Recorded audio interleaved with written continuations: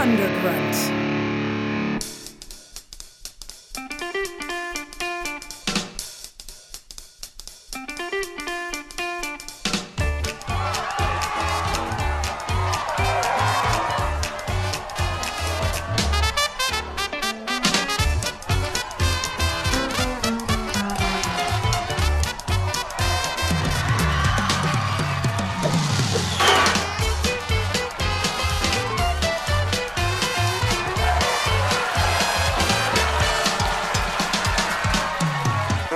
Hey, welcome to Writers Blockbusters, the show that treats the final edit of a movie like the script. I'm one of the hosts, Bob Rose, and my Twitter handle is @ThundergruntBob. We're going to go around the Zoom table and introduce ourselves, and we might have a surprise for you this time. I am Jimmy George. I am a screenwriter and script consultant. My Twitter handle is @JimmyRGeorge. I am Arnold Schwarzenegger. No, do you think I tricked anybody? Do you think they thought we got Arnold for half a second, maybe? For half a second. I am Jamie Nash. I am a screenwriter, and I am the writer of Save the Cat Writes for TV, now available at Amazon. And last but not least, hopefully, I'm Eduardo Sánchez. I'm a filmmaker and friends with these three fools. And my Twitter handle is Sanchez on the mic. Nice. Hell yeah. Thanks for saying we're your friends.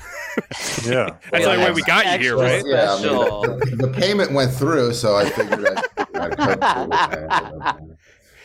So today we're going to talk about a movie that we're going to call Star Wars. We're not calling it A New Hope. We're not calling it Episode 4. We're calling it Star Wars, which I'm happy to report that's still called that on IMDb. Mm-hmm.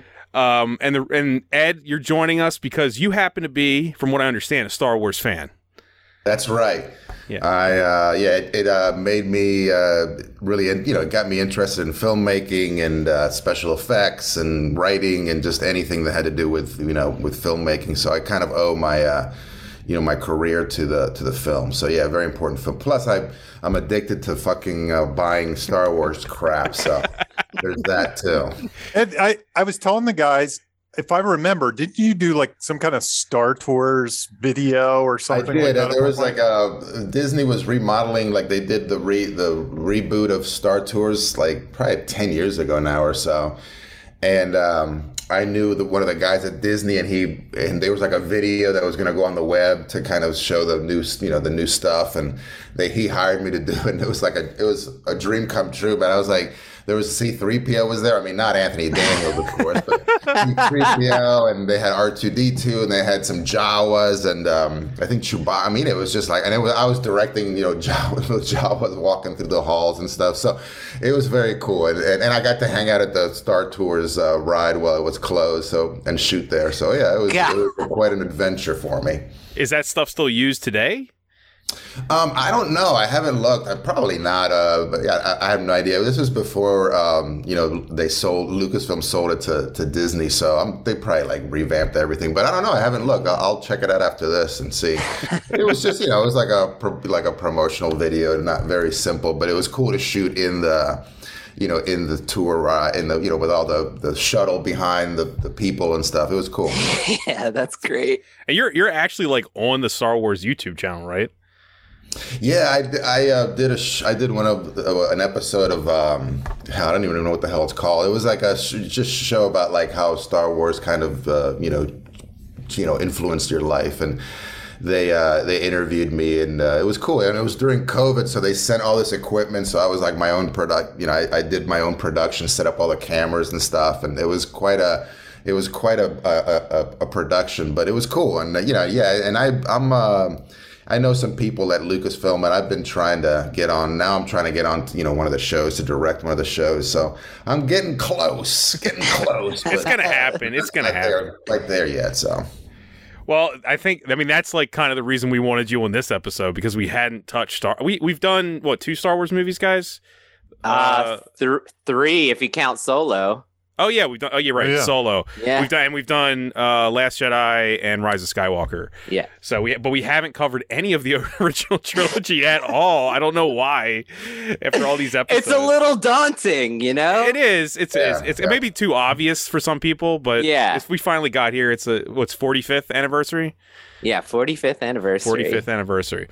All right. Well, do you guys want to just? I mean, Ed pretty much answered the question already, but did you guys want to say anything about what this movie means to you? Just a little short thing. Go ahead, Jamie. Yeah. I saw this movie when I was 5 years old, and I remember I was a little scared of it. Like, I must have seen it in the summer of '77 when I was 5, so you can do the math on my age. But I remember hiding my eyes from Darth Vader and stuff. He was kind of scary when he came on. But honestly, it was the movie that changed everything. Like, life was different after I saw this movie. I saw it. I remember there used to be a contest, like when we were kids, you'd always say, I saw it 30 times and I saw it 40 times or something like that. You kind of had this. And I honestly, I'd see it like weekend after weekend. Every birthday we'd see it. I think a friend of mine even had a bootleg. The first time I saw a VHS was somebody had a bootleg of Star Wars and had it at their birthday party for somewhere. So the movie, it's just totally, everything was different after I saw Star Wars. I saw it at the Westview Cinema in Catonsville. Back in Wow. when I was 5 years old, just a little kid. And I collected the cards. This is a question I wanted to ask for Ed, actually. What was the first action figure you got? Because I remember they were hard to find, like, initially. I remember mine was Chewbacca. He was the first one I got. I can't remember which one was the first one, but I mean, I remember like my favorite one was and this was later when Empire, but they did like Luke Skywalker in his pilot outfit. And that was like the most detailed one. And I was like, and then Boba Fett, when Boba Fett came out, before Empire. But I had all of them.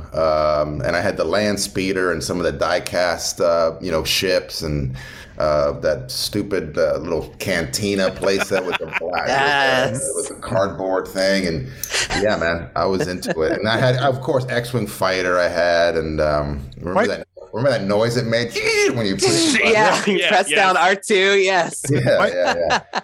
My parents would never let me buy like the big like Millennium Falcon or it's too expensive. Yeah. Too expensive. But I did have the Death Star. Remember the Death Star with the you had the Opened it foam. up.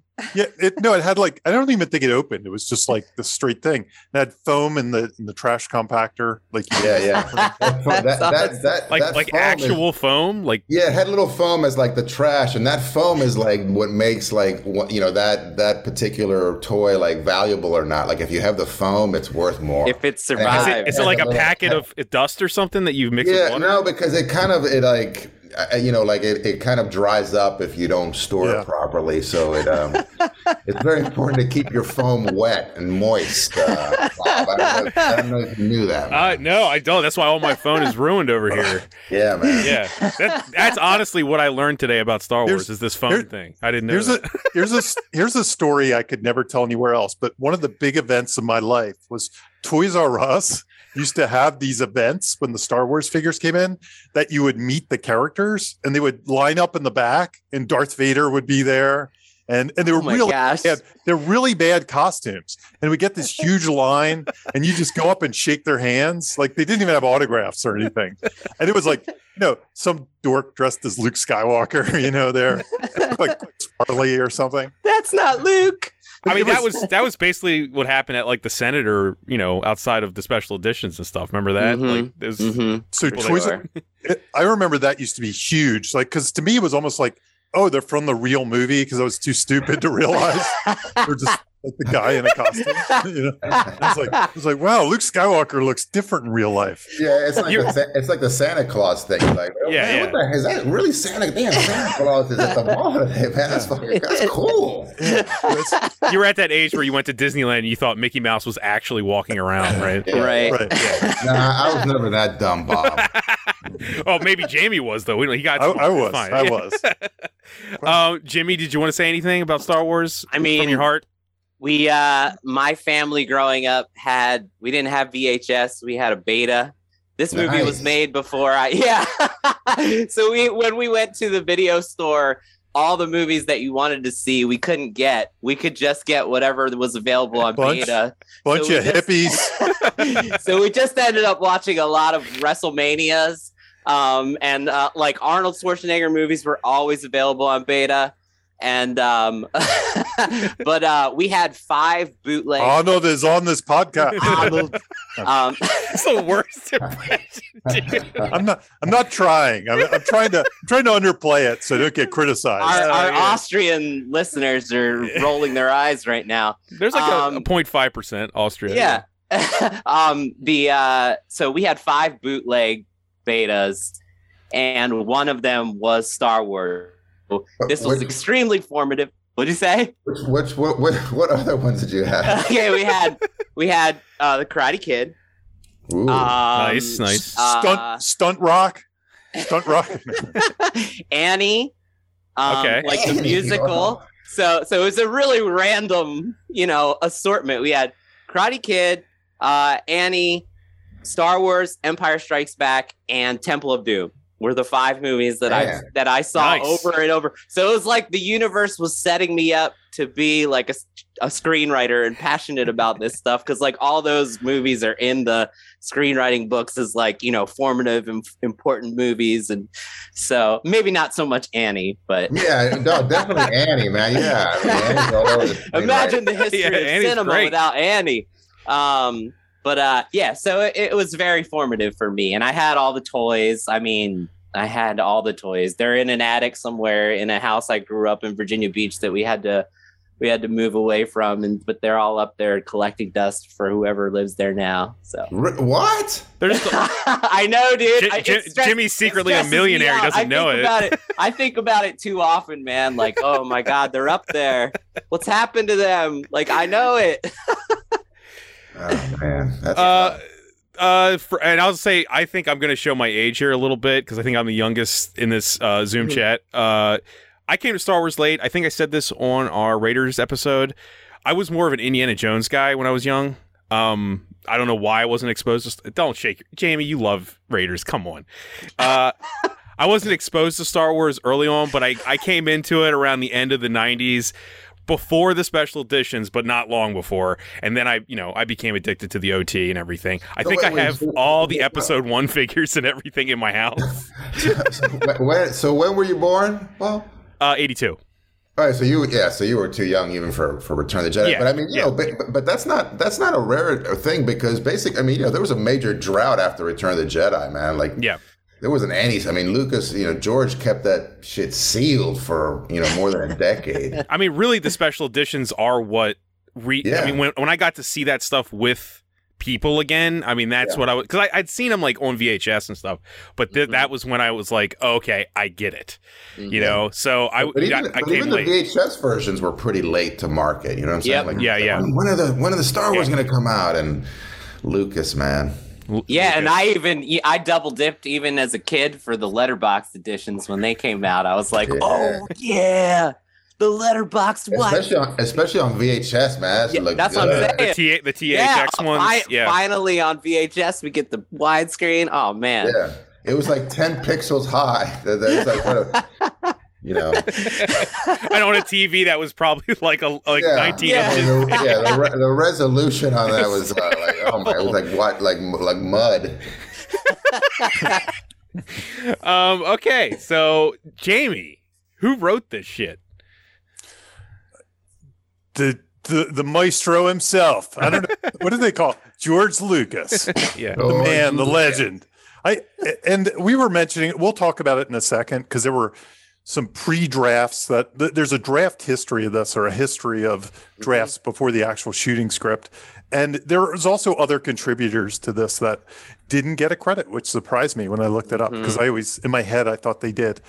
And in addition, and we'll talk about that in 1 second. And this is the time in the show where Jamie gets to mispronounce all the names of the people. George Lucas. Jorge Lucas. George Luke. I don't know how to pronounce Lucas. Mispronounce Lucas. So Lucas. George Lucas. A quick story. There was somebody whose name was Jorge Luaces. That was a Spanish name. and he got introduced one time as George Lucas. That's fantastic. Jorge Luase. Fantastic. I wish I knew that. I would have pronounced George that way. I actually, driving home, I had this weird existential crisis.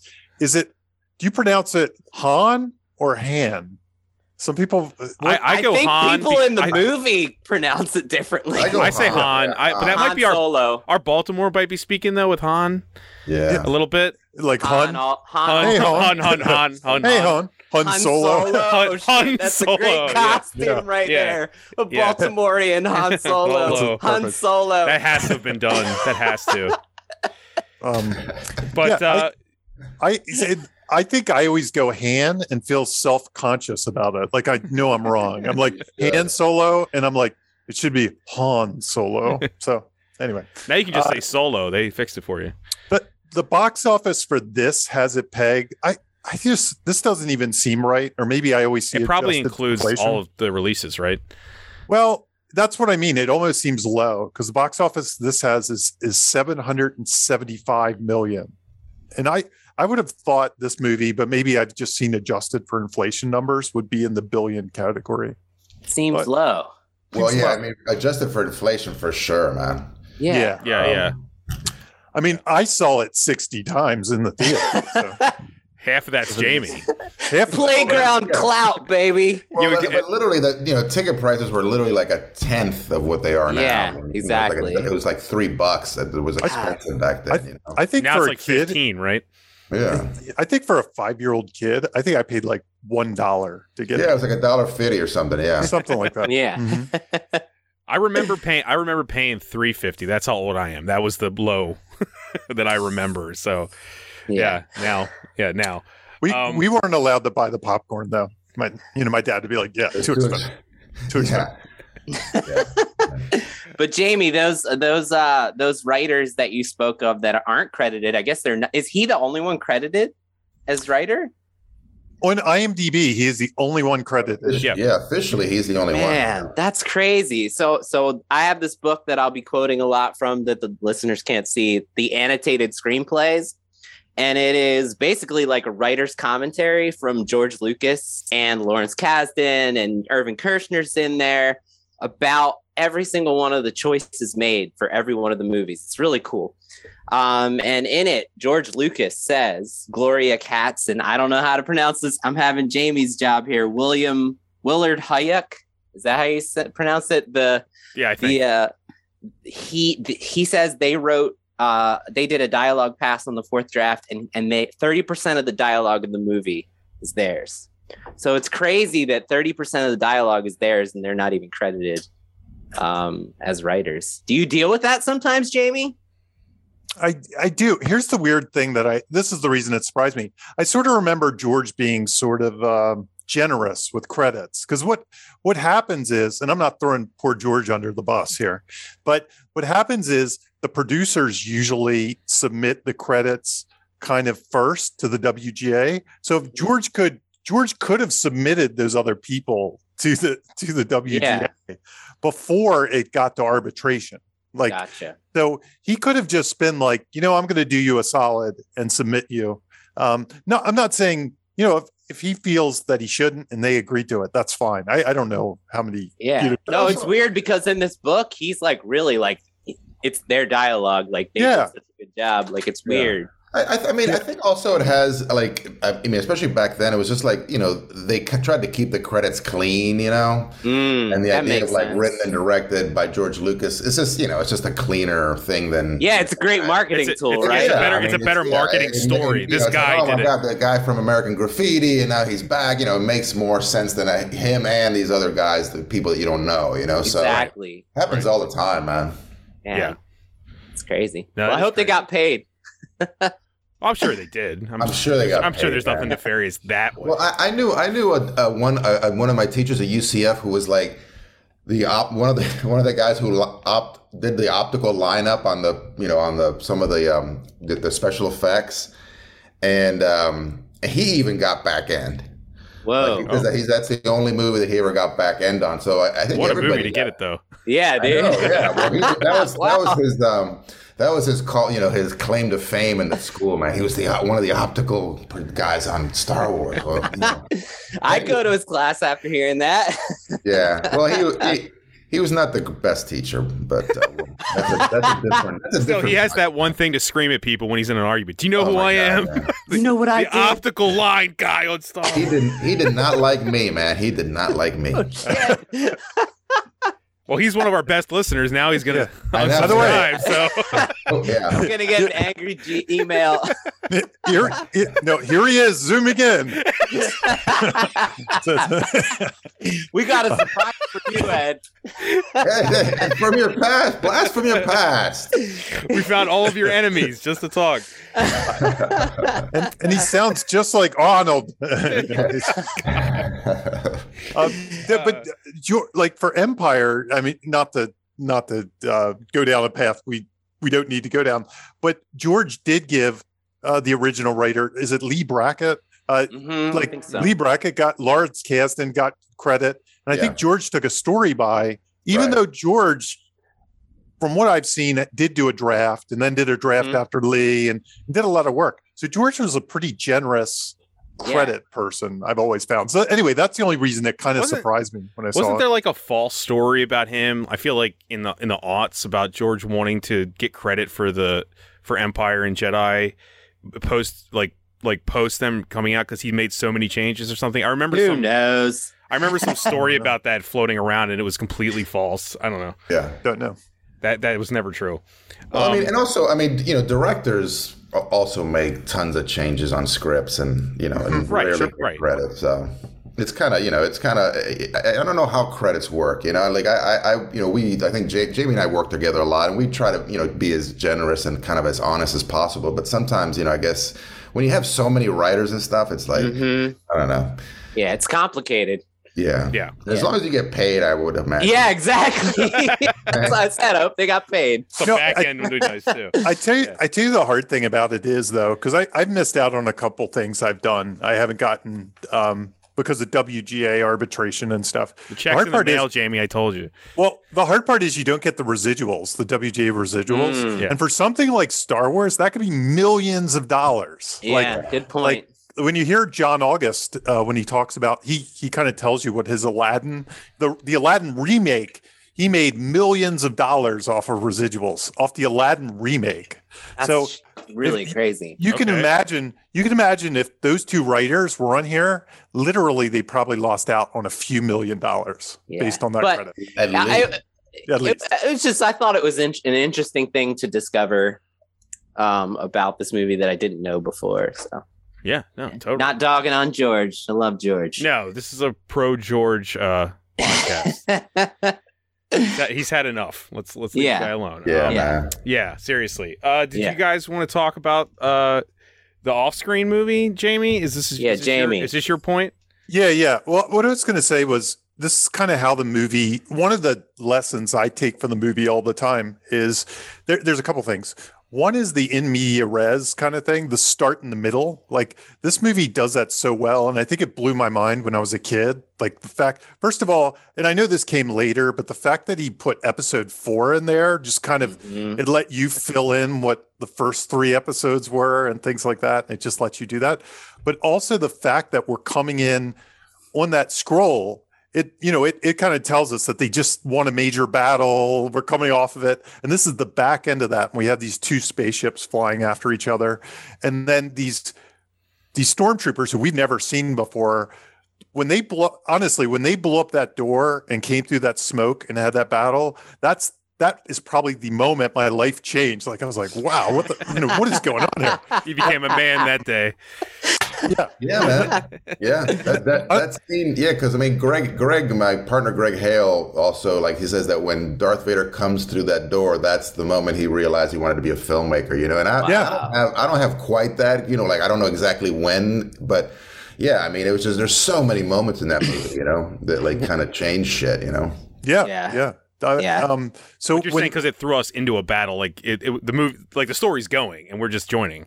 Right? We're joining some ongoing thing, some saga, right? Yeah, Jamie, it's the polar opposite of the breakfast scene. I know you're sensitive about the breakfast scene. Right. So in my book, I talk about the breakfast scene because I watched a lot of pilots, and a lot of pilots actually, like, the second scene is they're eating breakfast and they're talking, and but instead this throws you into a story and we have to catch up. There's a whole off-screen movie that happens, and we've talked about the off-screen movie before.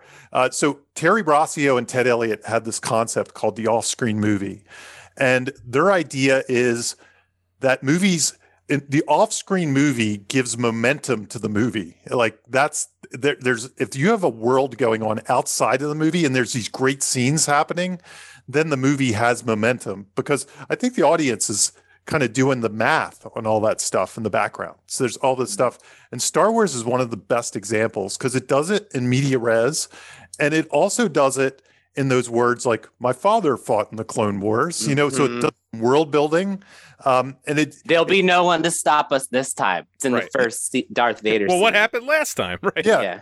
And what a cool off-screen movie does is, you know how, like, the best scenes of Raiders of the Lost Ark and Star Wars and stuff like that are the opening scenes. You know how you jump in the middle? What the good off-screen movie does is, even when you come to Luke, we're kind of doing another fade in with Luke. We're like, what's this guy up to? What's his deal? So almost every time we come to somebody, Mos Eisley, when we end up in the cantina, there's a whole off-screen movie there that happens, like with Solo and things like that. So every time we come in, we're kind of in the middle of something and we're trying to figure it out. And Terry Brasio, he kind of says, Terry Brasio is the writer of, like, Shrek and Aladdin and Pirates of the Caribbean. Small soldiers, action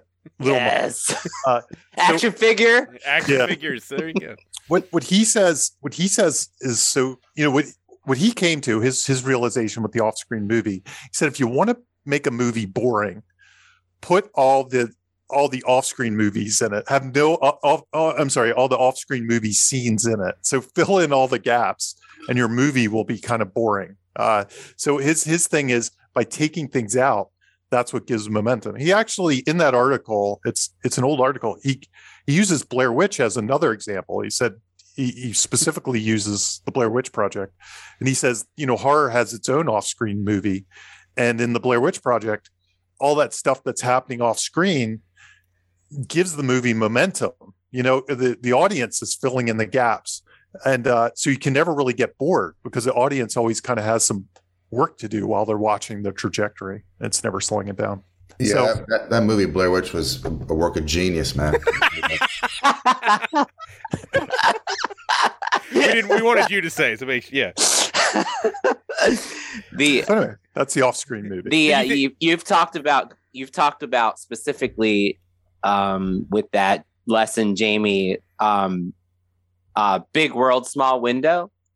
And even though this is like massive world, big window, but like the cantina is a great example, right? Like that has its own big world, small window. Like you said, each one of these aliens has their own ship somewhere, their own story somewhere. Your imagination, their own planet somewhere, wild, right? Their own species.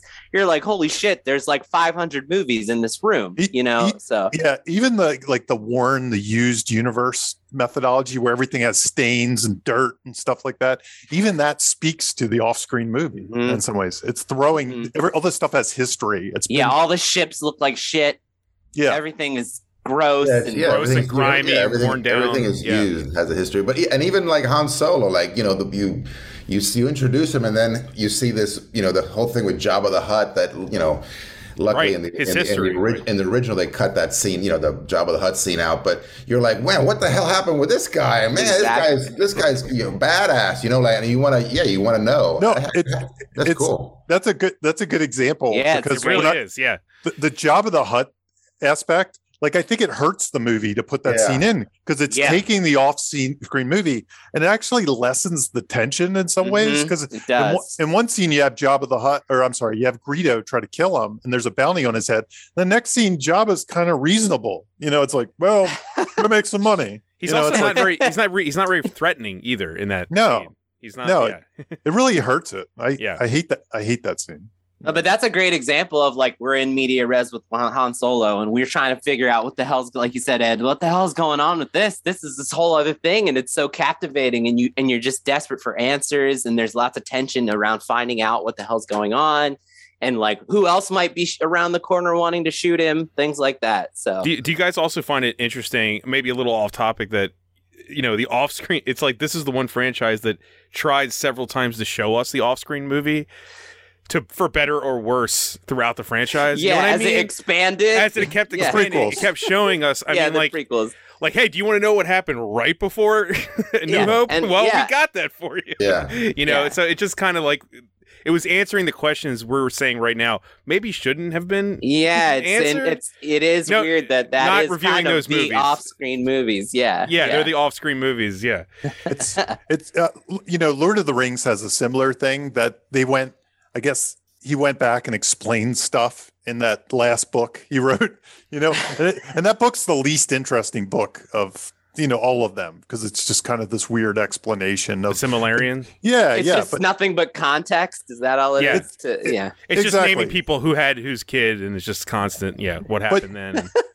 But if you read Lord of the Rings, I've never read it, so I don't know. It's not a fun read. It's not, even if you love Lord of the Rings. And Lord of the Rings has a lot of my father fought in the Clone Wars kind of things. Like there's Sauron, there's the early days, and now we'll get an Amazon series that'll fill in the gap. But there's a lot of stuff in it that you can just imagine, and a big off-screen movie going on that you really don't need filled in. Yeah.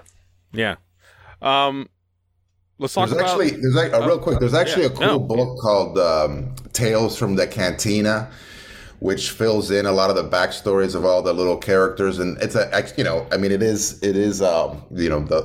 kind of breaking the rule of the movie, showing what happened before, but it's interesting. There's some cool stories, and that's what I also love about Star Wars, is that you can, if you want to know that off-screen story, you can dive in and find out about it, and sometimes it's not as good as you thought it would, but sometimes they come through pretty well. I know the expanded universe. There's some great stuff in there for sure.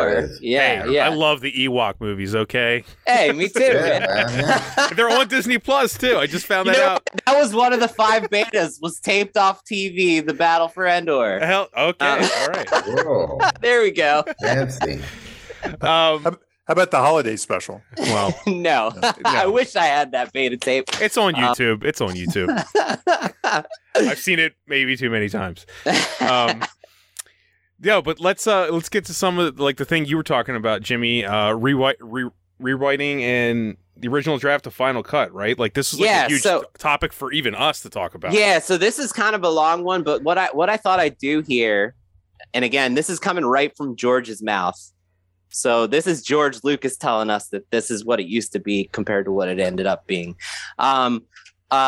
There's like immense power. Like what I'm hoping that we can gain out of this is seeing that like it didn't start great. It started shitty. Like your favorite movie starts out as a shitty first draft.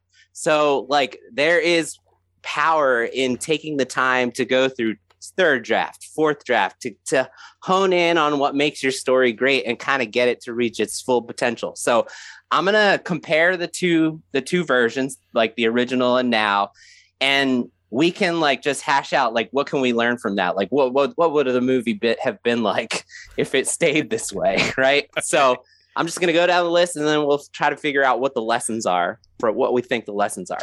So the first one is the story took place in humanity's future. It actually took place in the year 3300. It wasn't a long time ago in a galaxy far, far away until the fourth draft. And George said, I knew I wasn't doing science fiction. I was doing space opera, a fantasy film, a mythology piece, and a fairy tale. I needed to establish this was a made-up world so I could do anything I wanted with the story. So can you imagine Star Wars if it was Earth 3300? Yeah. You're really tying yourself down to some baggage too, right? Yeah. I mean, to me, it speaks about the importance of like setting up your genre. Because like, I guess maybe he was hearing pushback like, well, this is, we start micro analyzing. It's like the Gremlins rule, right? Like the more you try to grounded in reality, the more you're like, well, how does this work? You know what's interesting about that though is if you look at his influences, most of those are grounded in Earth. Like Flash Gordon. Flash Gordon is grounded in Earth. John Carter is grounded in Earth. Buck Rogers is grounded in Earth. So it's interesting that he didn't, you know what I mean? That he had the kind of foresight to say, this is fantasy. I can do whatever I want in that world. Well, and the fact that that's the first thing you see, you know, those words, and that's just, it just like completely, you know, it sets you free. It really sets you free to be like, okay, this has, again, the baggage. It has no baggage. Zero. It gives you permission to just, anything can happen and you're going to which I think, you know, is part of the reason why like Mandalorian is so popular, and like Rogue One is supposedly, you know, the kind of the best, you know, supposedly the best movie, you know, after the original trilogy, because, you know, it just has less baggage, you know what I mean? And that's, I think a lot of people were disappointed with Book of Boba Fett because there's so much baggage with Boba Fett. Everybody has, oh, he's a badass, whatever, and it's like no matter what they do, you know, they kind of, you know, they're going to disappoint a certain thing, you know, a segment of the audience, just like the Force Awakens and all those.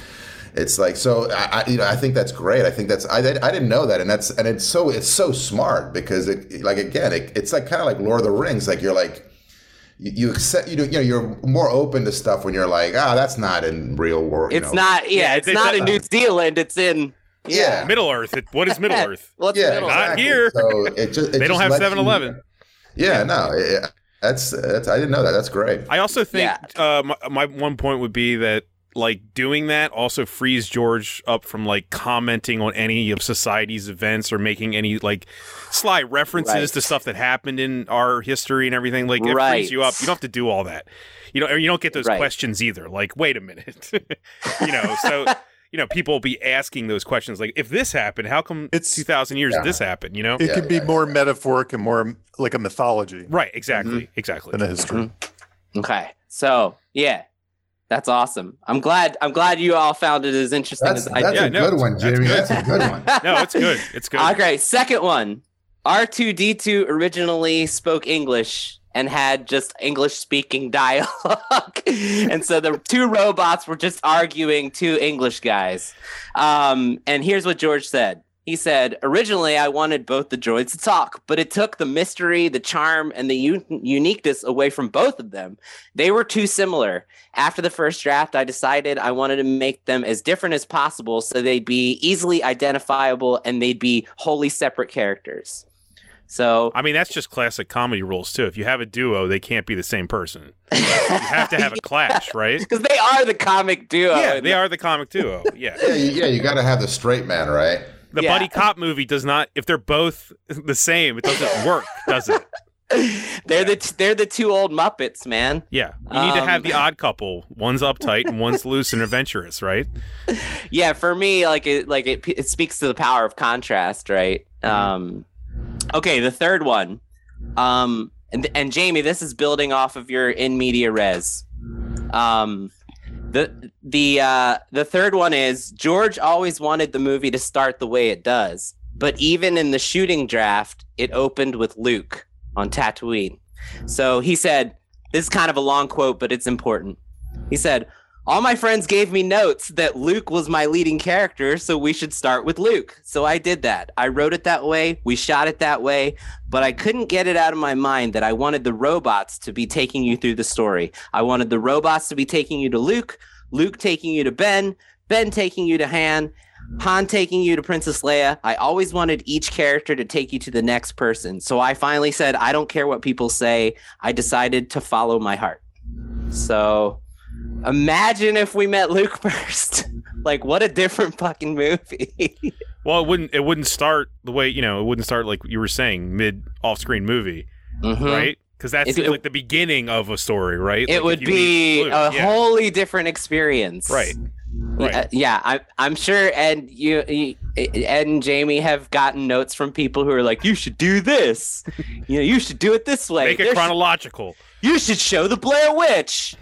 Got to show her origins and everything. Yeah, right? Yeah. Well, we would have like missed out on that crazy first shot, you know, which is like, that, and especially on the big screen, man, like that Star Destroyer going over was just like, you'd never seen anything like that. So yeah, it would have definitely like deflated it would just kind of killed the momentum from the very beginning. I feel like I read a comic book or something as a kid, or there was some version that maybe I even read the novelization that started with him like looking up through his binoculars at the battle or something. And it was really maybe that was originally how the script was, but yeah. And like he was kind of watching it. And then you get, of course, he had all that stuff with Biggs and his friends back home, which you've probably seen clips from. That's kind of, I don't know, it's kind of boring. Okay, yeah.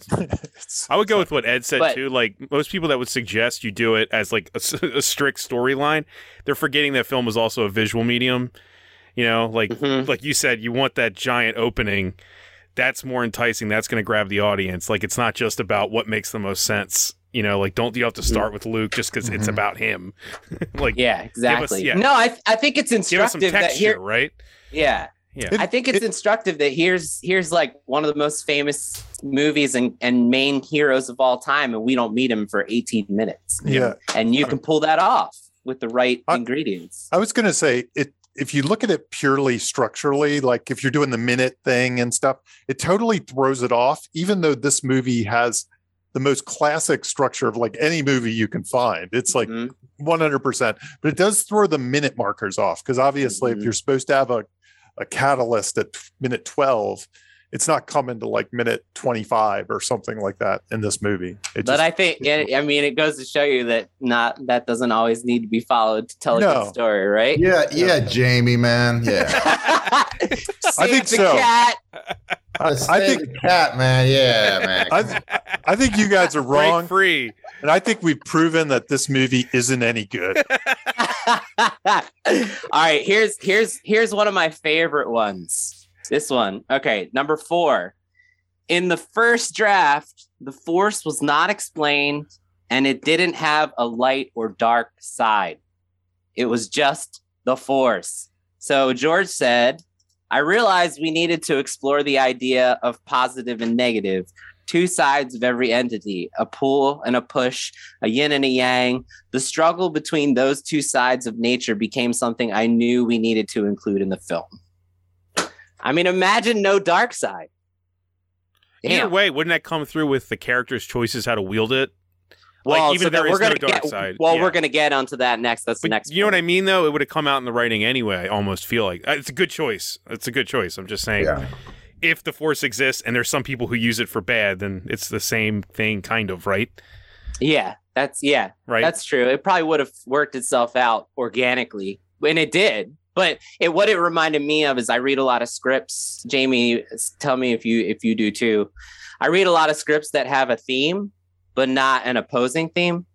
So it starts to come across like a PSA. Everybody on screen is sort of like, be a good person, be a good person, be a good person. And you never have the person who's the bad person who has their own agendas and mindsets and mantras and wielding power from being a bad person. So I think it speaks to the power of having an opposing theme in order to make your theme resonate.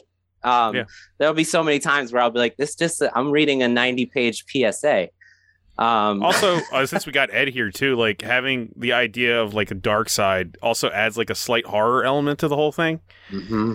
You know what I mean? Absolutely. Well, and also Darth Vader. I mean, his name is almost dark. Darth Vader, right? Yeah. I think it kind of naturally come, and he's black. He's dressed in black. I mean, and again, like kind of what Jamie was saying is that he was kind of a scary. I was 8 when I was 7 or 8, and it was he kind of scared the shit out of me a little bit. You know what I'm saying? And I think the dark side and light side was just made a lot of sense. And Ben was like so opposite. He's like just so gentle and and also you realize like, damn, Ben is like hiding out. Like something is up. Like Ben is in trouble, man. He's a hermit. Like what's going on with Ben's backstory? How did he end up here? You know what I'm saying? Like the dark side is something to be feared. Like if you look at it, Ben fears that shit. Look where it got Ben. You know what I'm saying? So he became a hobo. Yeah. Yeah, he basically became a hobo. Yeah, right. Yeah. Nothing wrong with that. It just Nothing wrong with that, man. Yeah. Jamie, I feel like you were about to say something at some point, and did I cut you off? No, I was just chiming in. I was going to say that Darth Vader, that breathing thing really, I think, was the thing that creeped me out when I saw it, that breathing thing. But also this whole dark side, light side, Obi-Wan's basically a wizard. On this watch, I noticed it even more. Like me too. Yeah. I never remembered like that little thing where he goes like that and you hear the noise, boom, and the I didn't even remember that. Yeah, that's like his first telekinesis on screen, right? Yeah. Yeah. So he's got all these like wizard tricks. So the dark side is just like, very much like a dark wizard versus the light wizard. It's very similar. On this rewatch, when I was like, did he make the sound or did he have something in the room bonk? I know it's a stupid thing, but I was like, what exactly happened right there? Can he throw sound? Okay. Is that a Jedi trick? Well, even the sand people scream that he does. I've always watched it and be like, why didn't we see Jedi do weird shit like that in any of the other movies? I love that. Like he just throws out this supernatural scream. Like that would have been cool to have a Jedi like a Banshee Jedi. Well, they've been adding force powers, maybe they'll do it. Ed, right? When you get your episode, do it, dude. Banshees. Yeah, man, absolutely. Jedi Banshees. Give us credit too. We want credit. So here's number 5. It's building off that Force stuff, the difference between the Force in the first draft and the Force in the movie. The Force was like the Force powers were basically nothing. They were just intuition. Like they couldn't move things. It was basically just having like a sixth sense of intuition and being like psychic. There was no like physical power, supernatural powers involved in using the Force wasn't a thing. So Luke didn't use the Force to destroy the Death Star, and there was really no Death Star in the early draft. That's another comment coming down, but Luke didn't use the Force to save the day. Basically, he just like used his ship. So I think that's pretty fucking instructive. That's huge. How does that even work? That's the whole thing. Yeah. How does that first draft even work then? I don't even, man. Okay. Yeah. Like we've talked about, the idea of a premise specific tactic. In Get Out, Chris uses the cotton to jam his ears to prevent himself from being hypnotized so that he could escape. That is a tactic that is so specific to the movie. It's something we could only see in Get Out. In Ghostbusters, they cross the streams in order to defeat the Stay Puft Marshmallow Man. That is a tactic that we could only see in Ghostbusters and is so specific to the movie, it wouldn't work in any other movie. So using the Force is like, it couldn't be more premise specific. It is a tactic that could only be used in this movie, and then they use it in all the other movies. But so I think it's really instructive about like the importance of a premise specific tactic to win. How did that first draft handle Luke's arc if at the end was just like, oh, I aim good? He was a whole different character. That's a whole okay. different story that I didn't think was very instructive because it's too complicated. But I'm just curious because that's like a huge change. It was basically Luke and Anakin were two characters that became Obi-Wan and Luke. Okay. Okay, the sixth one. This is my longest quote, but I think like it's pretty building off of everything that we said before. In the early drafts, this is crazy to me. In the early drafts, Han Solo was a Jedi warrior they enlisted to help them. Oh, Jesus. Han Solo was a Jedi warrior. So it was just like two Jedi warriors and a wannabe Jedi. Here's what George said, and I think this is like the most instructive quote of the book. George says, Luke is this young, idealistic, naive, clean kid about to be initiated in the rights of manhood. To make that work, I needed someone to contrast him against. Ben is this wise teacher. He's a good-natured person and conservative, but there's no fun in that contrast. Just like I had Vader to contrast with Ben, I made Solo more cynical and world-weary, a pessimist to play opposite of Luke's good nature. I tried to establish this kind of contrast with all the characters in the later drafts, even with the droids. You always try to set up a character and then you create their opposite. another character who has an opposing point of view on everything, so they can argue. If you have two characters that are the same, talk the same, act the same, think the same, there's never going to be anything for them to talk about ever. Right. So, I mean, damn. Imagine Han Solo as a Jedi warrior in this movie. I mean, him being part of the establishment is not okay. You know what I mean? It's such a good change. Yeah. So I think him being religious. workshop your characters so they're as different as possible. Is what I got out of this. It's those agents of change, guys. Yeah. You give a character a bunch of people who represent the opposites, and that forces them to like look inward and be like, am I doing this right? Maybe I could be different. Maybe I could be better. And I mean, everybody changes Han throughout this movie. Yeah. Like Han is constantly, everybody is an agent of change to Han. Everybody's like, oh, I guess that's what you're good for. Looking out for yourself and like making him question his ways. I mean, Han Solo has his own awesome arc in this movie. Okay, also, you could argue that Han gives the movie its like, I don't know, what word do you use, swagger? That's what. Like, oh, dude! Like without Han, there's an element that I don't know that Star Wars would have been the phenomenon it was. He's the kind of modern man, aspect. While everybody else might. He's kind of from Earth, like he's not, but you know what I mean. Yeah, I think I mean, he basically said it perfect in his quote. He's fun, right? Like you make him a stuffy old Jedi warrior. All the fun is sucked out of the movie. He's cool. He has a dog and a cool tip. He's got a dog. Yeah, he's got a pet. Yeah. Plus, I mean, and also this is kind of, it's like why the whole like, Greedo shot first, Han shot first, like the whole, fixing it in the special editions, like the idea that Han shot this guy was why Han Solo made him cool. You were like, "Oh man, that guy, he just shot that." I mean, obviously Greedo's going to probably shoot. I mean, because Greedo, it seemed like, was just going to take him back to Jabba the Hutt or whatever. And Han's like, "Nah, man, I'm going to shoot you under the table." Imagine if he was a pacifist. Yeah, it would suck. Well, now they shoot at the same time in the right. Yeah, that's one of those frustrating things in the trilogy.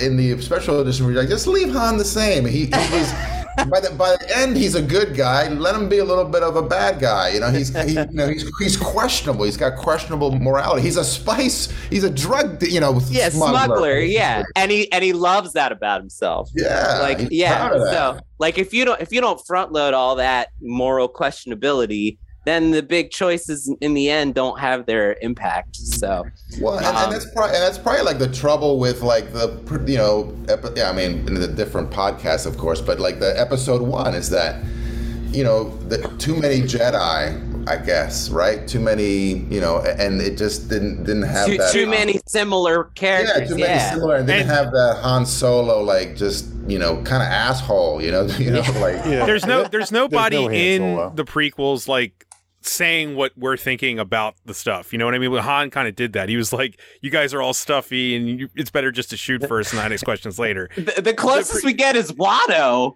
Watto, and that's like nothing on screen, That's like your mind tricks don't work on me, yeah. Right, yeah. Like Liam Neeson's cool, but he's not cool as like a very serious dude, But that's a really good point. The prequels kind of are what this was gonna be. Yeah, right? I can't help but like think about that, like George not following his own advice. It's interesting. We all make mistakes. Yeah, man. He's earned the right to do that. There's a graphic novel based off of one of his early drafts. You might see it out there. It's called The Star Wars. It's by Rinsler. Put it together. The guy who does all the history books. All the making ofs. Yeah. Cool. And he did the graphic novel. He adapted some of the early scripts to the graphic novel. I got it. I couldn't get through about 5 pages of it. It's so boring. It's just like a bunch of Jedi Knights sitting around, It's just so dull. I mean, it sounds kind of familiar. Yep. It's all meetings and stuff, right? Okay. It's all administrative meetings, management. That's why I go to the movies, because I want it to feel like work. It's just conference calls. Oh shit! Yeah, Star Wars, the conference call. The conference call. So the seventh one. We're almost to the end here. Of this topic. The Death Star wasn't capable of destroying a planet, and it didn't even destroy a planet Alderaan until the fourth draft. It was just a base that had some high powered weapons. It didn't have the power to crush the rebellion. I mean, stakes problem there, isn't it? Mm-hmm. Yeah. Like Jamie, like imagine this movie without the Death Star. Like, where's the urgency? Right. It changes everything. I mean, we should jump into that really quick because I think this movie has a great instructive kind of thing that's happening. Is, structure-wise, it has this this finish line goal. So most stories, when you're coming up with them, you have a hero, a goal, an obstacle, and stakes.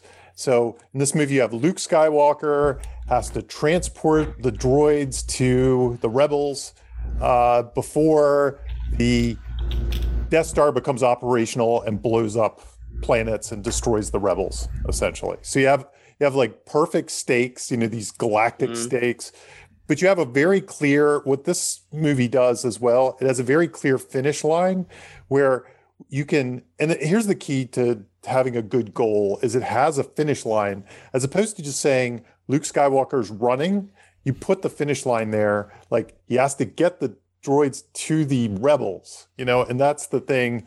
You could take a picture of that. It's the difference between somebody writing The Fugitive and saying a guy's on the run and a guy must solve the murder of his wife and he's on the run, while he's on the run. Mm-hmm. So this movie has a great finish line, but it also has really good stakes in that there's kind of a ticking clock with the thing becoming operational and then also finding where the rebel base is as well. Mm-hmm. Mm-hmm. What was the finale of that draft, too? Was it still that blowing? You said it didn't blow up? I don't know what the finale of the draft was. I just know that it didn't blow up any planets, nor did it have the power to do that. Was the ending just, hey, we're going to stop being evil? All right, yay. Yeah, I don't know. Yeah, it's weird. This is another big one. Here we go.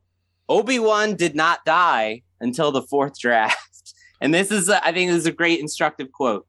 George says, as I was writing the third draft, and they had already cast Alec Guinness based on this second draft. So they cast Alec Guinness, and he didn't know he was going to die.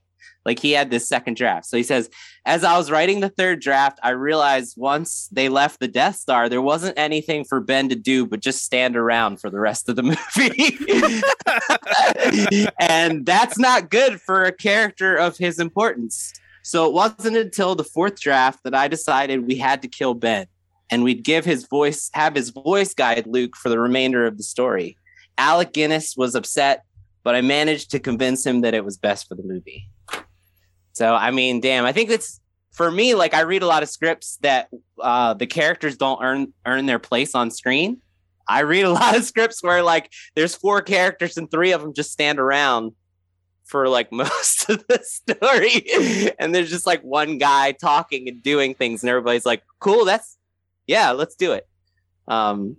Just, like, I mean, like, Ed, you said how, like, Darth Vader was super scary. Like, for me, the most emotional part of the movie is his death. Like, that when I first saw the movie, I cried.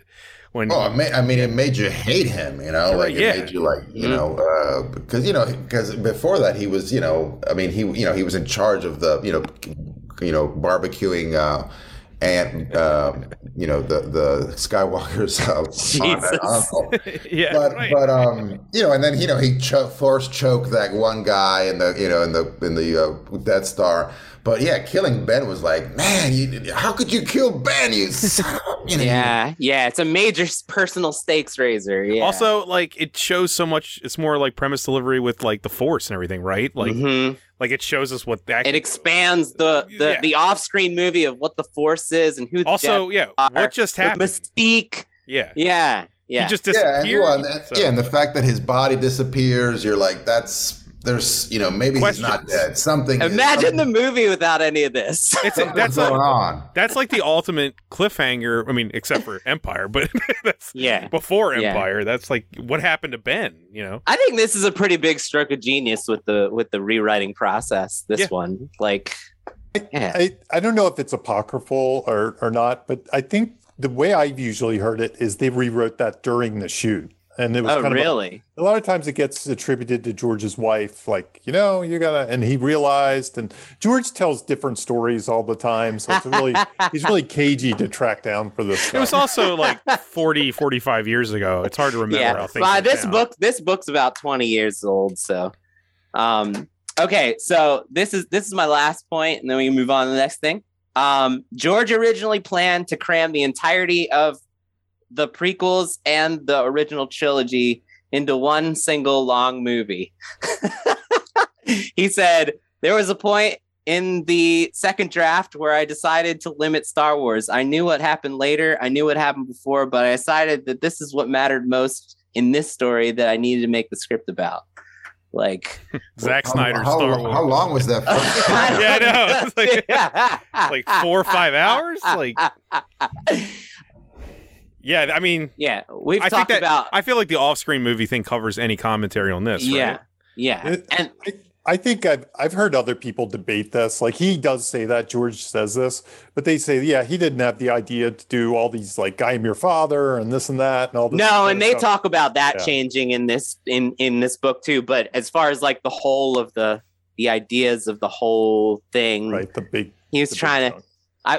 In the Rise of Skywalker episode, we talked about the power of consolidation, and they did the opposite. They tried to just like cram as much shit as possible into the movie so it becomes this bloated mess instead of a very focused like period of time with a few characters that we focus on. They try to cram in as many characters as possible and as much shit as possible, and there's power in consolidation when you have all these ideas.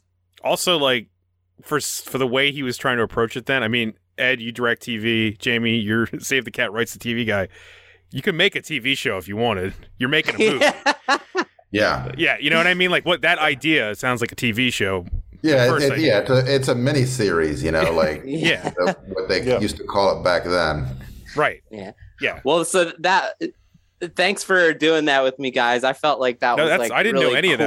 of that stuff, so that's great, like that's all really that cool. stuff. I feel like all that stuff you can learn from. It's why like your favorite movie didn't start that way. So keep rewriting. That also, that's how most movies are too. Don't think when you read stuff like that, it means the movie was like in bad hands or something. That's remember how most things. Yeah. Back to the Future was a water heater that didn't move. Yeah, there was no car. Yeah, that's how these things happen. Yeah, it's like magic how they come together.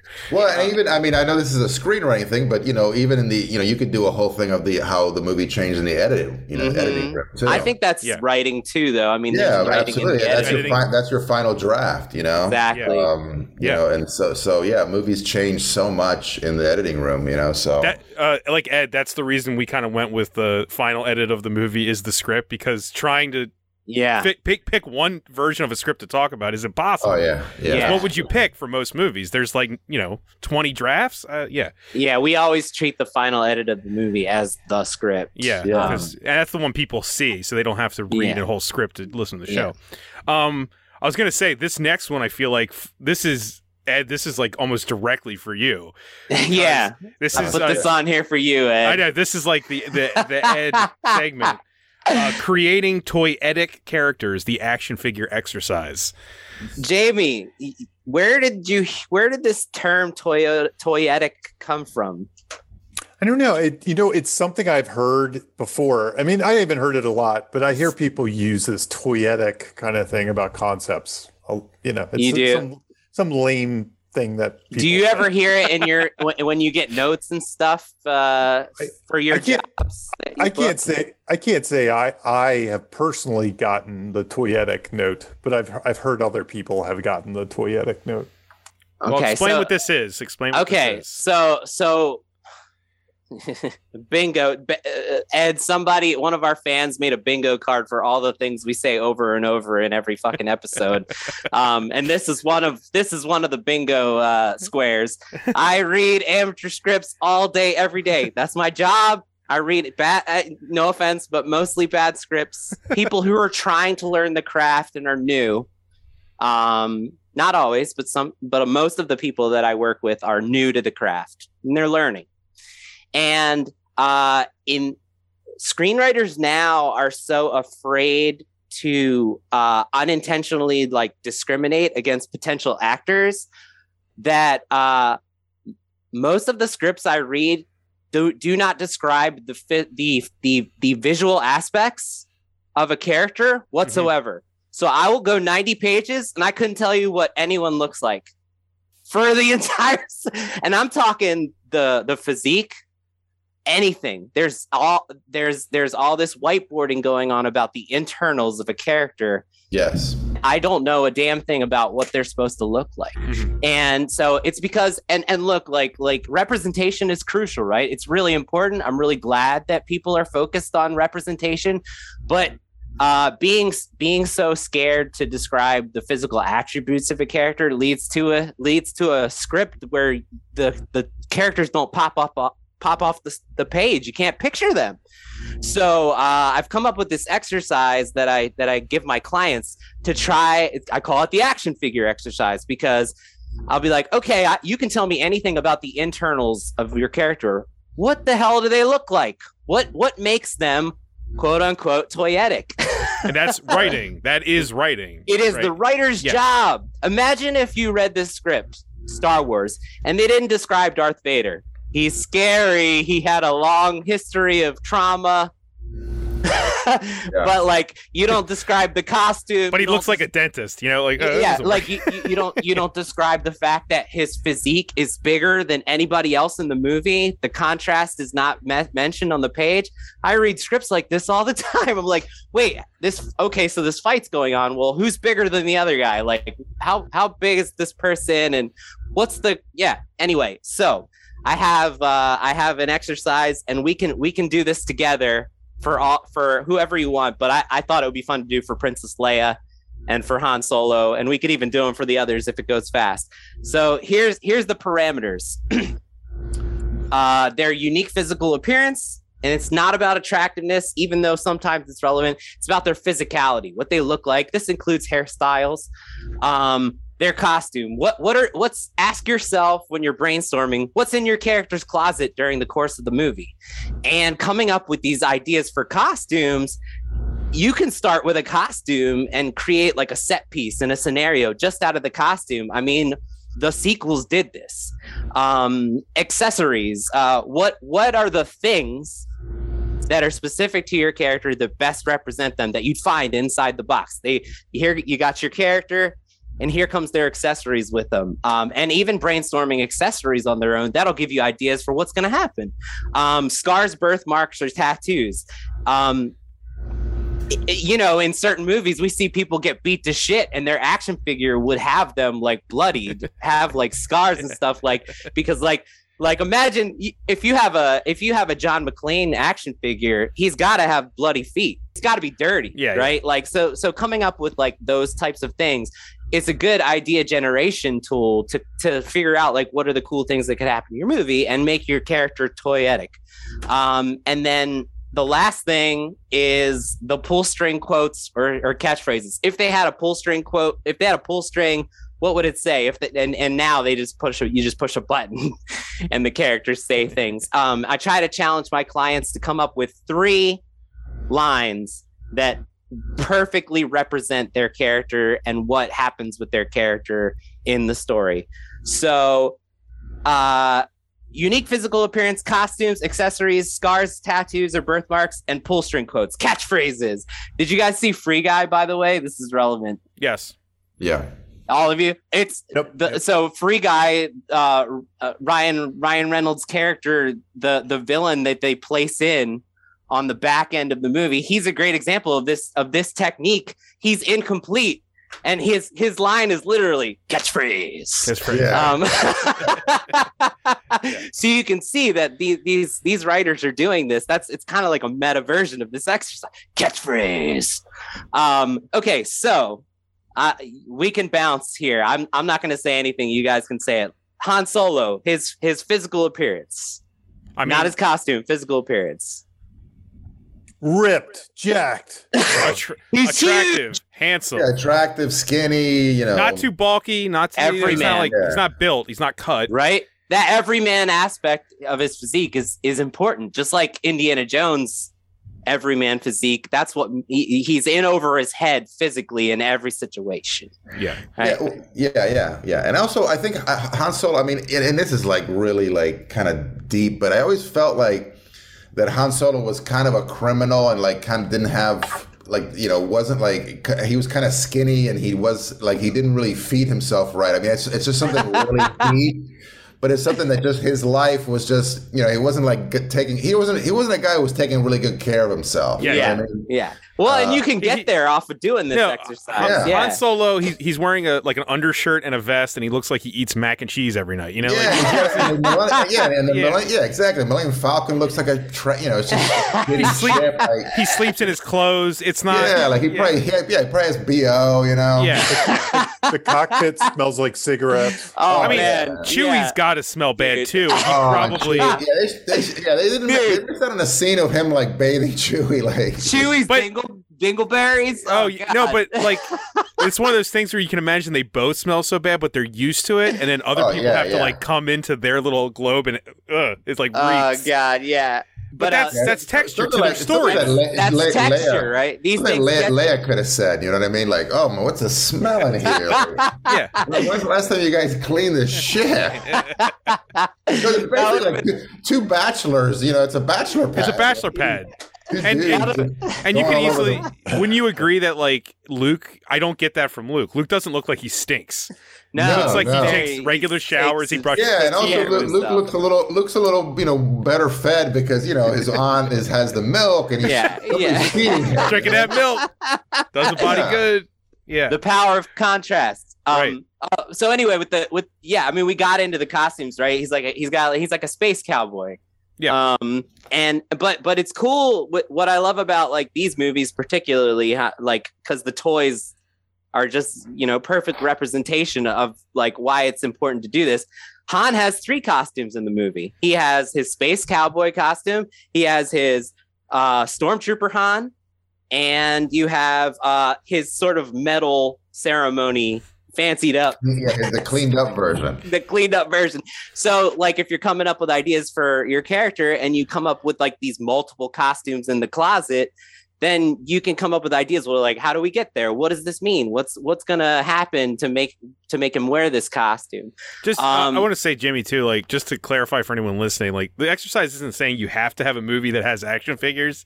It's you want there to be a possible action figure for your characters. Like, you're not saying you should only write movies that no, I mean figures. think about Wayne in Wayne's World. Right, We didn't do this exercise in our episode, but black T-shirt. Mullet hair, black hat, ripped jeans. In every scene, he's wearing the same damn thing. And it makes him toyetic. Like, it makes him iconic. And that's just a comedy character. Like Ned Ryerson in Groundhog Day. Trench coat, top hat, briefcase, glasses.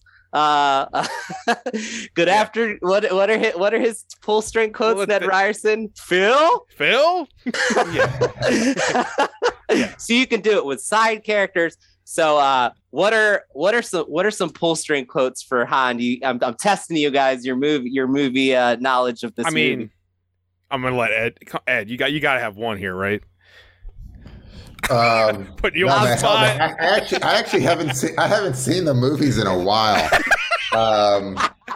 Amazing. But there's some. I'm not trying to make you look. Yeah, now I feel bad. I put you on the spot. Ed's never seen this movie. Yeah, he's never seen Star Wars. What movie are we talking about? I'll give you Sophie's one. Choice. He says, He says, hokey religions and ancient weapons are no match for a good blaster at your side, kid. I mean, that's Han Solo. Like, I have a bad feeling about this. I mean, that's where I would go. Yeah, I would go. Yeah. He said, look, your worship, let's get one thing straight. I take orders from just one person, me. I mean, you put that on a whiteboard before the movie, you can make the whole damn movie and Han Solo stuff just based off that one line. Yeah. So it speaks to the power of just like brainstorming, like, what are the things my character would say that they believe about themselves that makes them unique and memorable? Yeah. I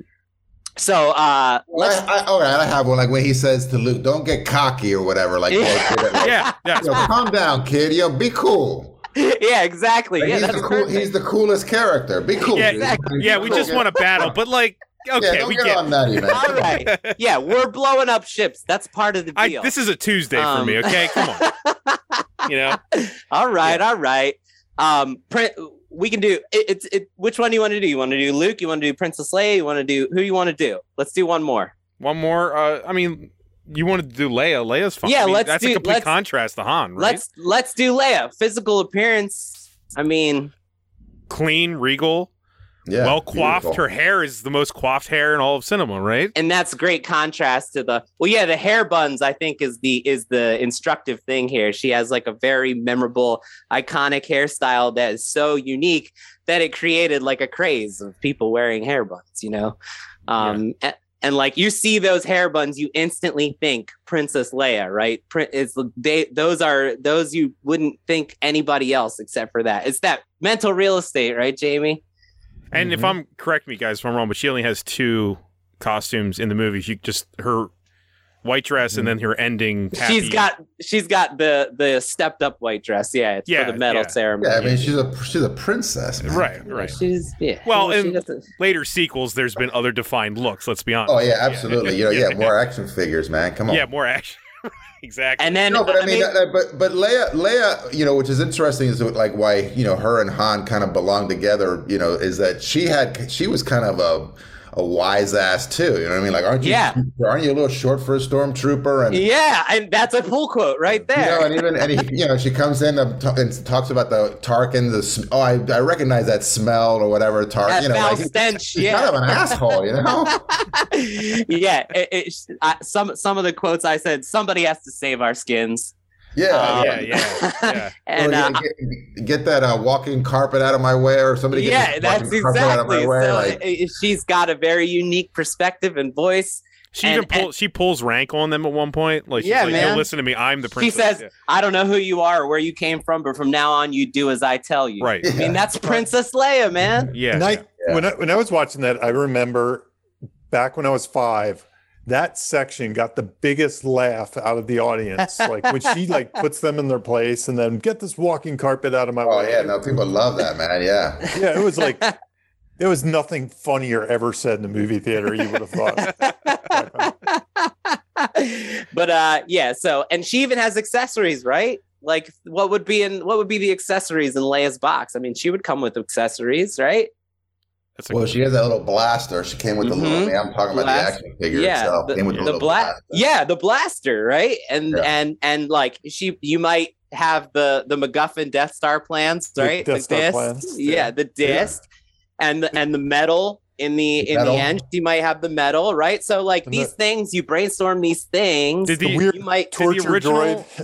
original releases of droid? Did the original releases of the toys actually have accessories, or were they just the toy? I don't remember them. They had accessories. They had accessories. They had guns. Yeah. So they had guns. Like she had a little gun, like it was only for her, and then Han had his gun, and then Luke had the lightsaber. Lightsaber came out of his arm. And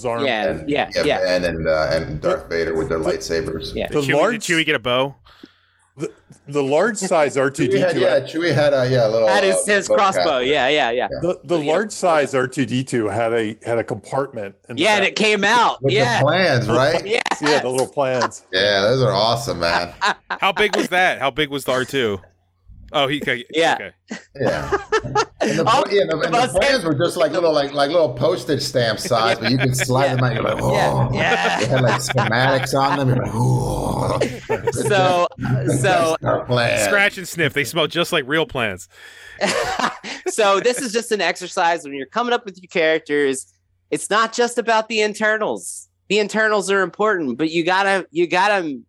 It is the writer's job to make these people visual and to What about some Chewy quotes? How about let's do some of those. Well, that one scene, he said, yeah. I mean, no, Chewie's a great example too, because like it'd be easy just to that whole costume, give him nothing else, but putting a bandolier on him. Right, that's what it's called, right? Like that just adds everything to his character. It shows that he's a warrior, he's strong, he's been places, he's done things, and that's writing. And granted, they have their departments, right?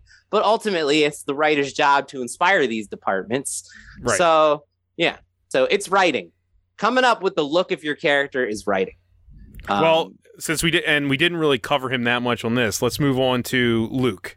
Right? Okay. Luke's things that need fixing. Let's talk about that. I'm gonna try to do this fast. We're gonna keep it short. And then you guys can bounce off. This is another one where I was hoping together we could kind of see if this tracks. And we've talked about many characters. There's the idea of when you introduce your character in their before world, in their ordinary world, that you want to give them multiple things that need fixing. So that we can see them in conflict with these multiple layers of things during the subplots and in their interactions with characters, and give them things to grow out of, into better people. So these things that need fixing fall into 5 categories generally: changes in attractiveness or false beliefs or personality, strained personal relationships, not being entrusted with responsibility or not being able to handle responsibility, being invisible to key people or seeking invisibility,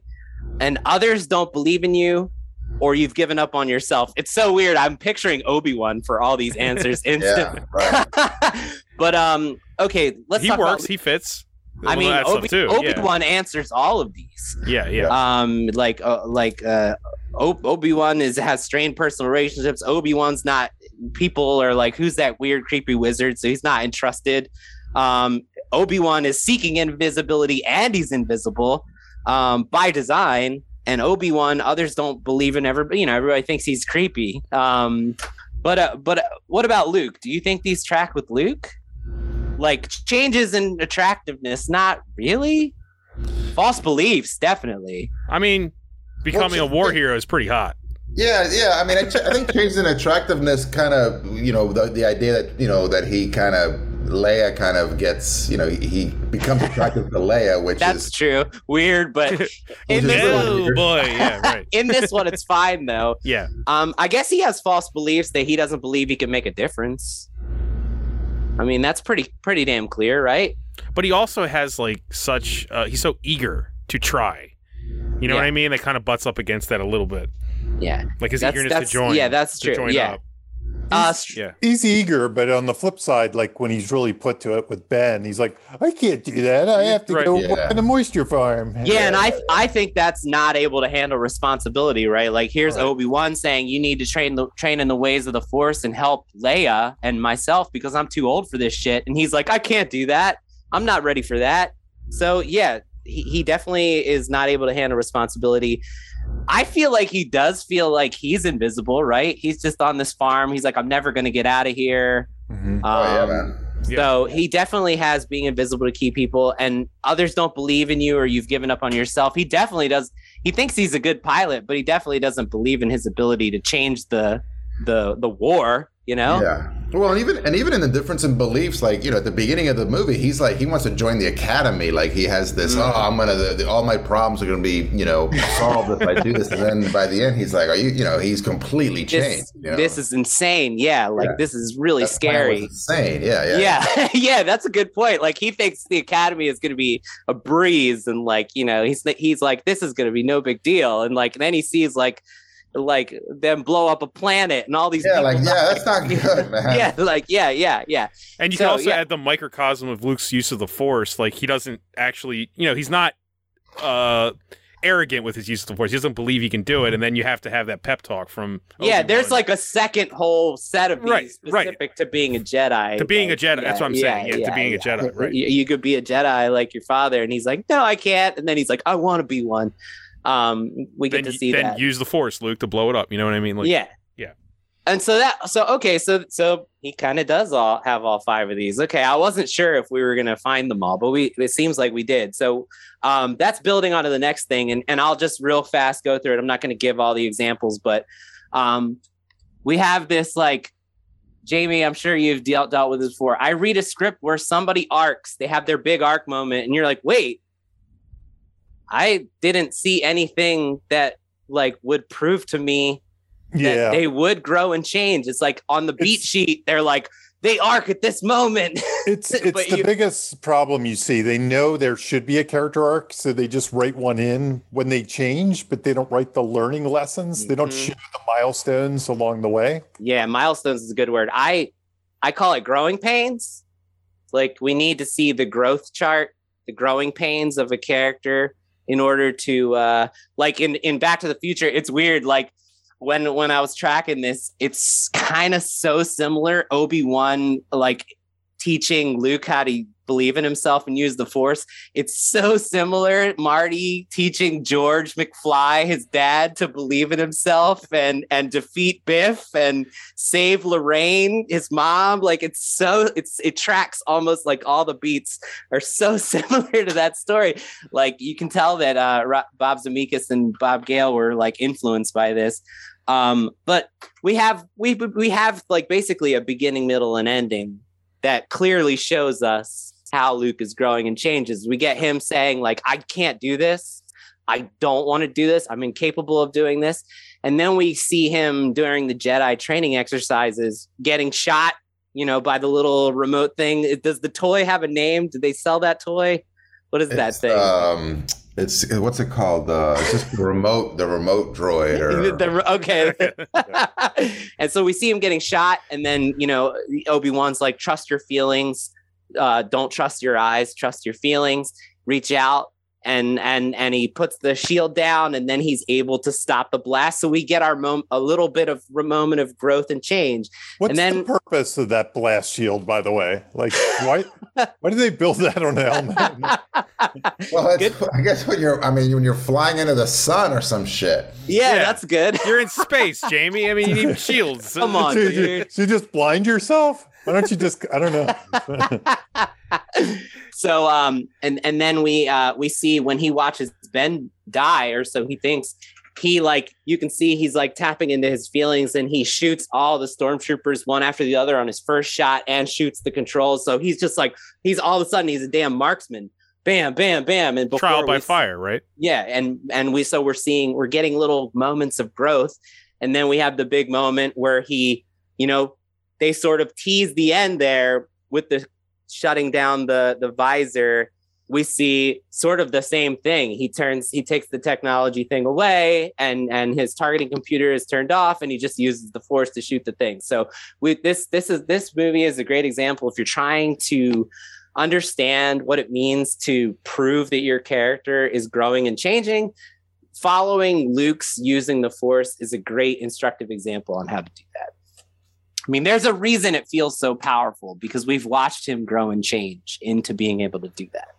Yeah. They earn it. Yeah, totally do. I think we've actually covered a lot of the stuff that we had down here. Yeah, what if we go to 5-point finale? Let's cool. Finish up with 5-point finale. I think. Unless you want to do something else there, Jamie. Good news, bad news technique might be instructive too for this one. Okay, let's do good news. Jimmy mapped it. Oh man, it's a lot of just me talking again. Oh, sorry. You know what? We like it. Yeah. Okay. All right. So it's just a good one for this. There's the next. Is this a Terry Rossio exercise, Jamie? No, I think it's Will Martell. Actually. Will Martell. Okay. Yep. So William Martell. His Blue Book series. If you're out there and you've never heard of William Martell, he has some of the greatest screenwriting books that exist, and they're called the Blue Book series. And this is a technique where, okay, you have an action scene, right? And you're starting from scratch, and you got to get from beginning to end, and you want to make it interesting. Well, one really simple way to do that is just make a blank list of good news, bad news, good news, bad news, good news, bad news, and fill in the blanks of how your character gets from the beginning of this scene full of conflict to the end of that scene. And just by doing that, and it works with dialogue, two people sitting at a table. The good news is the conversation is going good. The bad news is I just said something and put my foot in my mouth. The good news is I remembered something good to say. It works with dialogue too. So the two episodes of ours that shine here, I think, were Raiders and Solo. Raiders and Solo have great good news, bad news action. The big wing scene in Raiders is amazing with this. Okay, so this is Luke and Leia on the bridge scene when they're running from the stormtroopers. This is the bridge scene, and it's such an instructive example. So I'll try to use my Micro Machines voice. Ready? The good news is they've outrun the stormtroopers, reached a bridge, and shut the blast door behind them. The bad news is they can't lock the door. There's no lock on the door. The good news is Luke blasts the control panel so the incoming troops can't open the door. The bad news is the bridge is broken, and in order to get it to extend across, they needed that panel that Luke just blasted. The good news is Luke has a plan to use his grappling hook to swing across. The bad news is on the other side of the bridge, the troopers have arrived and are shooting at them. The good news is Luke manages to fight them off with his blaster. The bad news is while Luke readies his grappling hook, more troopers arrive on the other side of the bridge as reinforcements and fire at them. The good news is Leia managed to fight them off with her blaster. The bad news is the troops on the other side of the door behind them are starting to open it. Here they come, she says. The good news is Luke launches his grappling hook onto the rafters above them. The bad news is the troopers have almost managed to open the door behind them and they're almost coming through. The good news is Luke and Leia swing across the other side of the bridge together and race to safety, escaping the troops. So that entire scene is just one exercise in good news, bad news. Every single moment is a positive, a negative, a positive, a negative. So it's just a great example of like how to make a scene, really any scene, interesting. Especially, action specifically, but it works almost with any, like, even conversations. It works with conversations. You could do that with two people sitting at a table and make it fun. Yeah, and I think the best way to do it is if, first of all, it has to escalate. Like you should keep escalating so you know you're getting toward the end. And so everything should be a little worse for the hero as it goes on. And then there's also some great ones where the good news is actually bad news. It's kind of like a false victory. Better news, but not so good news. Right. Not so good news. If you can find those, they're always kind of a laugh. They're always kind of like, oh wait, Indy's gonna reach for his gun. Oh wait, his gun's not there. Like moment where you're like, oh, he has a gun. Oh wait, he's not. Yeah, so even worse. But I'll read scripts where there's an action scene and our hero is just kicking ass for the entire time. It's not. It's just flat. So even though from a writing standpoint, you're like, all this cool stuff is happening, but it's not exciting because everything that's happening is all positive. It's all good news. And I'll read one script after another. There's literally no bad news for an entire action sequence. And so you're like, this is very fun to read, but it's not like I feel no stake. I see that in the fun and game section of scripts all the time. So the early second act, there's just no obstacles. There's no bad news. It's just a straight trajectory of like the hero just conquering, stuff. And Neo can control the Matrix at the beginning of the movie. And runs through everybody, right? Yeah, we didn't get into it, but that's a good point, Bob. Like one thing I was struck by this movie is how the Empire has like total dominant control until like 30 seconds before the movie's over. Yeah. Like it isn't until like 30 seconds before the movie's over. And even then Tarkin's like, who cares? Like, you really want me to run away right now in our moment of triumph? Like, we got this. Like, even in the moment where they're finally feeling a little sense of danger, they're like, nah, we're in control. And in the grand scheme of the OT, it's like we're still watching a small victory. Like they have so much resources, they're going to build a second one. They're already building a second one. Yeah, they're already on it. Yeah. They've got everything. You don't want your hero to gain the upper hand too soon. And I read that all the time. We're like 50% into the script. The hero's kind of got the villain on their heels. and now the hero's in control, and that's you want. It's just boring, man. This makes for a boring story. Yeah. What happens in the fun and game section? A lot of times people think that should just be a montage. Imagine if it's you could almost see this movie. Imagine if it's montage of, and then they go to a bar and they give Han Solo money and they fly away and there's no back and forth and no conflict in any of the scenes. That's kind of I could see that as that's a YouTube edit right there, I guess. But put some like space techno in the Mos Eisley Cantina for like 30 seconds and like Han and Chewie eating an ice cream cone and laughing. That'd be fun. And then running on the beach together, holding hands. Okay, so 5-point finale, right? Related to the good news, bad news, the 5-point finale is kind of this for the finale in some ways, and the 5-point finale is something from Save the Cat Strikes Back.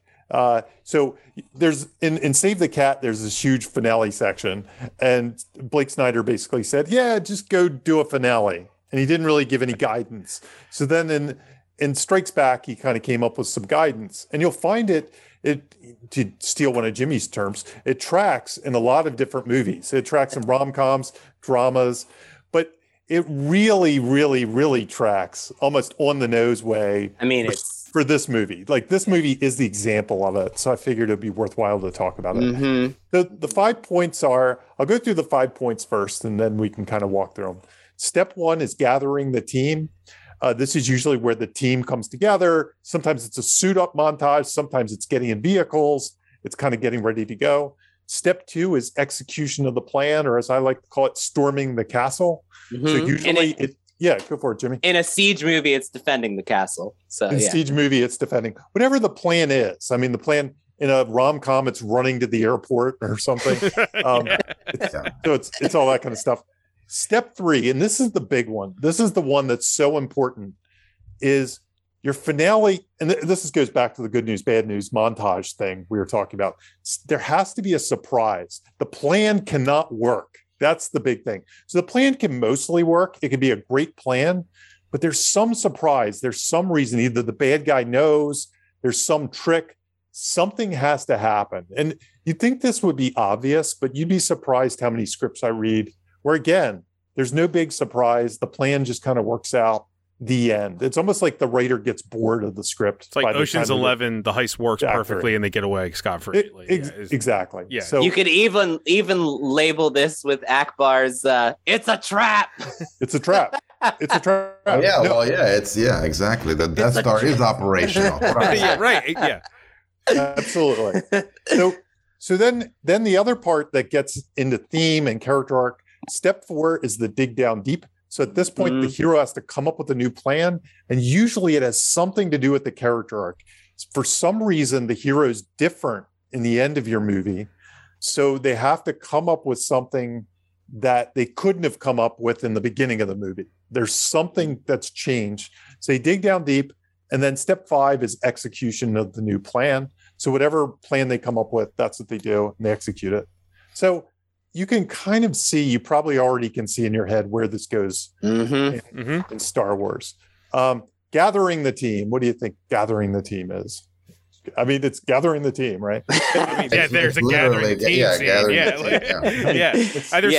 They're suiting up for war, literally. They're literally storming. I mean, this the is a war movie, so this stuff follows to the T, right? They lay out the plan for us visually. We see the 3D model. They have a meeting, for God's sake. I mean, we see a 3D model of the trenches. There's a pep talk, basically. Yeah.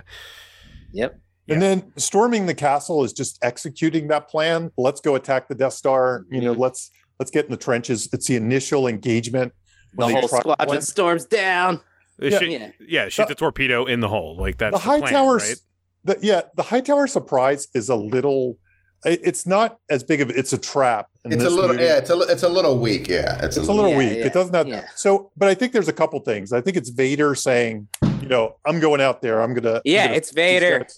Yeah, and also the fact that they just can't seem to hit the target. I mean, that's kind of like it doesn't work. It's not easy. It's not easy to do. Yeah, right? It has its own failures. Yeah. So dig down deep. I see there's really two things, and remember, dig down deep's related to arc. So part of it is, use the Force, Luke and Obi-Wan. It's always weird because Luke like holds his ear, like he's like, is that over my speaker? Is he over my speaker? He should have like looked around. Yeah. Are you in here, man? Ben, is Ben there with you? Yeah. Ben, I thought you were dead, dude. Yeah. So have you been watching me the whole time? Exactly. You watch me go to watch me take that big dump at the base. That fear dump. Yes. The pre-attack dump. That's step 0. The pre-attack, the pre-planned dump. Blake Snyder didn't cover the dump. No, he didn't cover the pre-plan. So there's really 2 parts to this one, in my opinion. So use the Force, Luke, but then also the fact that Han comes and saves the day. I think that's kind of showing his arc. Like that's his arc dig down deep. Absolutely. Yeah. So, and then of course, execution, the plan. He turns off his what does he turn off again? It's the targeting. The targeting system. Targeting. He's turned off his targeting. Yeah. He's the targeting computer, man. Come on. Targeting computer. And he blows the sucker up, and that is your 5-step finale. Yeah. So it's like the quintessential, example of this technique and how it works to make a compelling last 10, 20 minutes of your movie. That's 20 minutes of the movie right there. So even if you don't read Save the Cat Strikes Back, you can just watch Star Wars and pretty much.